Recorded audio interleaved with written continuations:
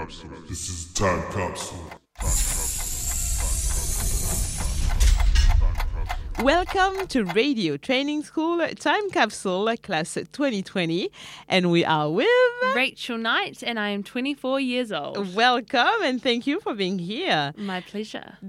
Rachel, do you have a radio nickname? Oh, do I have a radio nickname? No. I got christened with the nickname Nips for a while. Nips? Yeah, me and Charlotte were playing table tennis. Yeah. And we were playing, and then all of a sudden my nipples went hard. And so I told her, I was like, oh my gosh, my nipples are hard. And she called me Nips for a while. So that's probably the nickname I got. But it's your radio school nickname, not a radio nickname. Yeah. Can you see yourself use Nips? No, I wouldn't use that on air, no. I'm probably going to regret putting that in this capsule, but that's fine. It's funny. Where did you grow up? Wellington. Mm-hmm. How was it? Amazing. I had an amazing childhood. I moved a little bit between Wellington, lived in Auckland for a year, but mostly in Wellington and Lower Hutt with my whānau. Why did you choose to come and study radio? Because I liked talking and I liked music. And I thought, let's put those two things together and do radio school. You studied music first, though. Yes, I did. I did a Bachelor of Musical Arts through Mains Music and Audio Institute, New Zealand. Mm-hmm. So you studied music first, and then you decided that you wanted to talk? Was it an obvious choice to come here? No, I took some time out. I finished my degree, and I waited about 8 months before I came into radio school. Oh. Yeah, I just worked full-time for a while. And why radio, suddenly? Because I did a bit of student radio when I was at Mains as well, and I loved it. I really, really loved talking about music and being on air and doing all that kind of stuff. Is it what you were expecting? It was different, but I've really enjoyed myself. And so what kind of personality trait do you think is best for radio? Bubbly. Bubbly? Being bubbly and upbeat, yeah, I think is really important for radio. And what is your best personality trait, according to you? Bubbly and upbeat. Well, I can confirm this one. What kind of radio do you like? I like listening to Triple J radio station the most. I like their Australian alt music. I like the things that they talk about. I really enjoy it. And it's no ads, which is awesome. Any favorite announcer? Probably going to have to be, what's their names? Ben and Liam, who used to do Triple J Breakfast, but now do Nova. Mm-hmm. Ben and Liam are pretty awesome. And what do you like? They're just hilarious. They're so funny. And their obsession with KFC is just next level. It's really good. They're hilarious. What radio means to you? Radio means communication and entertainment, I think, for me. Like, I've never listened to more radio in my life than when COVID-19 hit. Listening to all the daily updates, all the information I could, absorbing it all, listening to a lot of RNZ. But I think there is also a huge entertainment factor with radio as well, you know? Mm-hmm. Yeah. You know, we listen to it to entertain. We listen to it when we drive. We listen to it when we walk to absorb that entertainment and joy. And by the way, how was 2020 for you? Challenging. Yeah. But I think I've finally come out the other side and everything's looking really hopeful. In what way challenging? COVID. Yeah. COVID was really hard, and studying through COVID was really hard. And I think studying and trying to manage work as well part-time is really hard. I think people underestimate how difficult it is to be a student. Mm-hmm. I think there's this mentality of, you only work 2 days a week, the rest of your week must be bliss, but it's not. We work really, really hard. Yeah. And why do you say that it's finally you getting through it? Because we're coming towards the end of the year and I've completed it and I've passed as far as I'm aware. Touch wood. Yeah.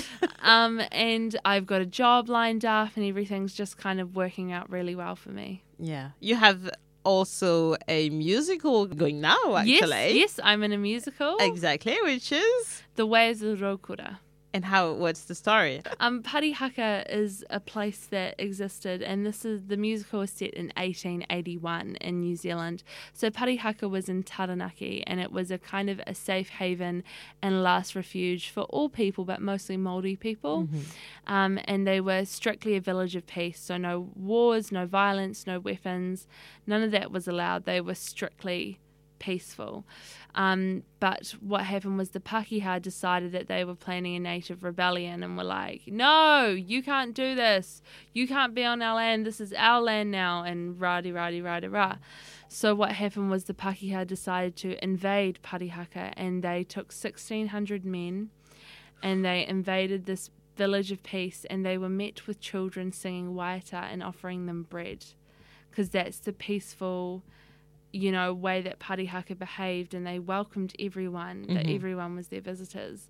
But in the end, the Pakeha sent the men to prisons all over New Zealand, so separated them from their iwi, assaulted all the women, and just left the village in ruins. And that's the story for the musical. And you play a character called Dolly Spicer? Yes, I do. How did you heard about this casting?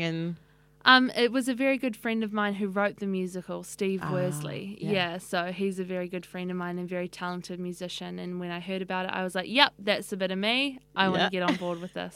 That's awesome. And it's already all sold out. All sold out. Yeah. How do you feel like being on stage? Excited, but also very humbled that I've been allowed to tell the story of Parihaka. So it's a time capsule, right? How do you see yourself in 10 years, radio-wise? Radio-wise? Yeah, first. I might not even be in radio, to be honest. This might have just been an amazing year of experience that I might not actually use, to be honest. I might not end up in radio. I'm not sure. Do you want to end up in radio? I'm not sure. Yeah. I think I'm quite happy with this new job I have lined up, that I'm happy to see where that takes me. What is your job? Ministry of Justice as a call centre assistant. Okay, awesome. Yeah, maybe it's going to work itself. I'll work my way up that way. Yeah, who knows? Who knows? And personally, how do you see yourself in 10 years? Happy. I just want to be happy. Because you're not right now? I think I am happy, but I think I could be happier, and I want to stay happy and content with life. So when Rachel will walk out from this time capsule, what is she going to find? Hopefully a house, hopefully a husband, maybe a dog, maybe kids, I don't know. Hopefully a career that I enjoy, and lots of treats. And that's a direct reference to Treat of the Week. Treat of the Week. That was Rachel benchmark during our shows. It was the highlight of my year, to be honest. Okay, final question. Do you have a message for Rachel in 10 years? Oh, I wondered if you'd ask me this.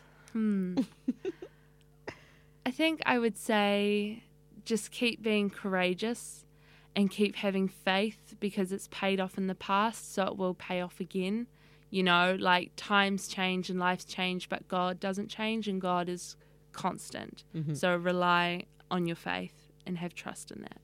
All right. And this is your message for you in 10 years and during these 10 years. Is it the words you live by? Yeah, for sure. It's a long time being in this time capsule. So Larry, one of our tutors, has some words for Rachel to keep her company. So what is Rachel's best quality? Rachel makes a decision to do something, and then Rachel does it. And so her best quality is probably focus and achievement.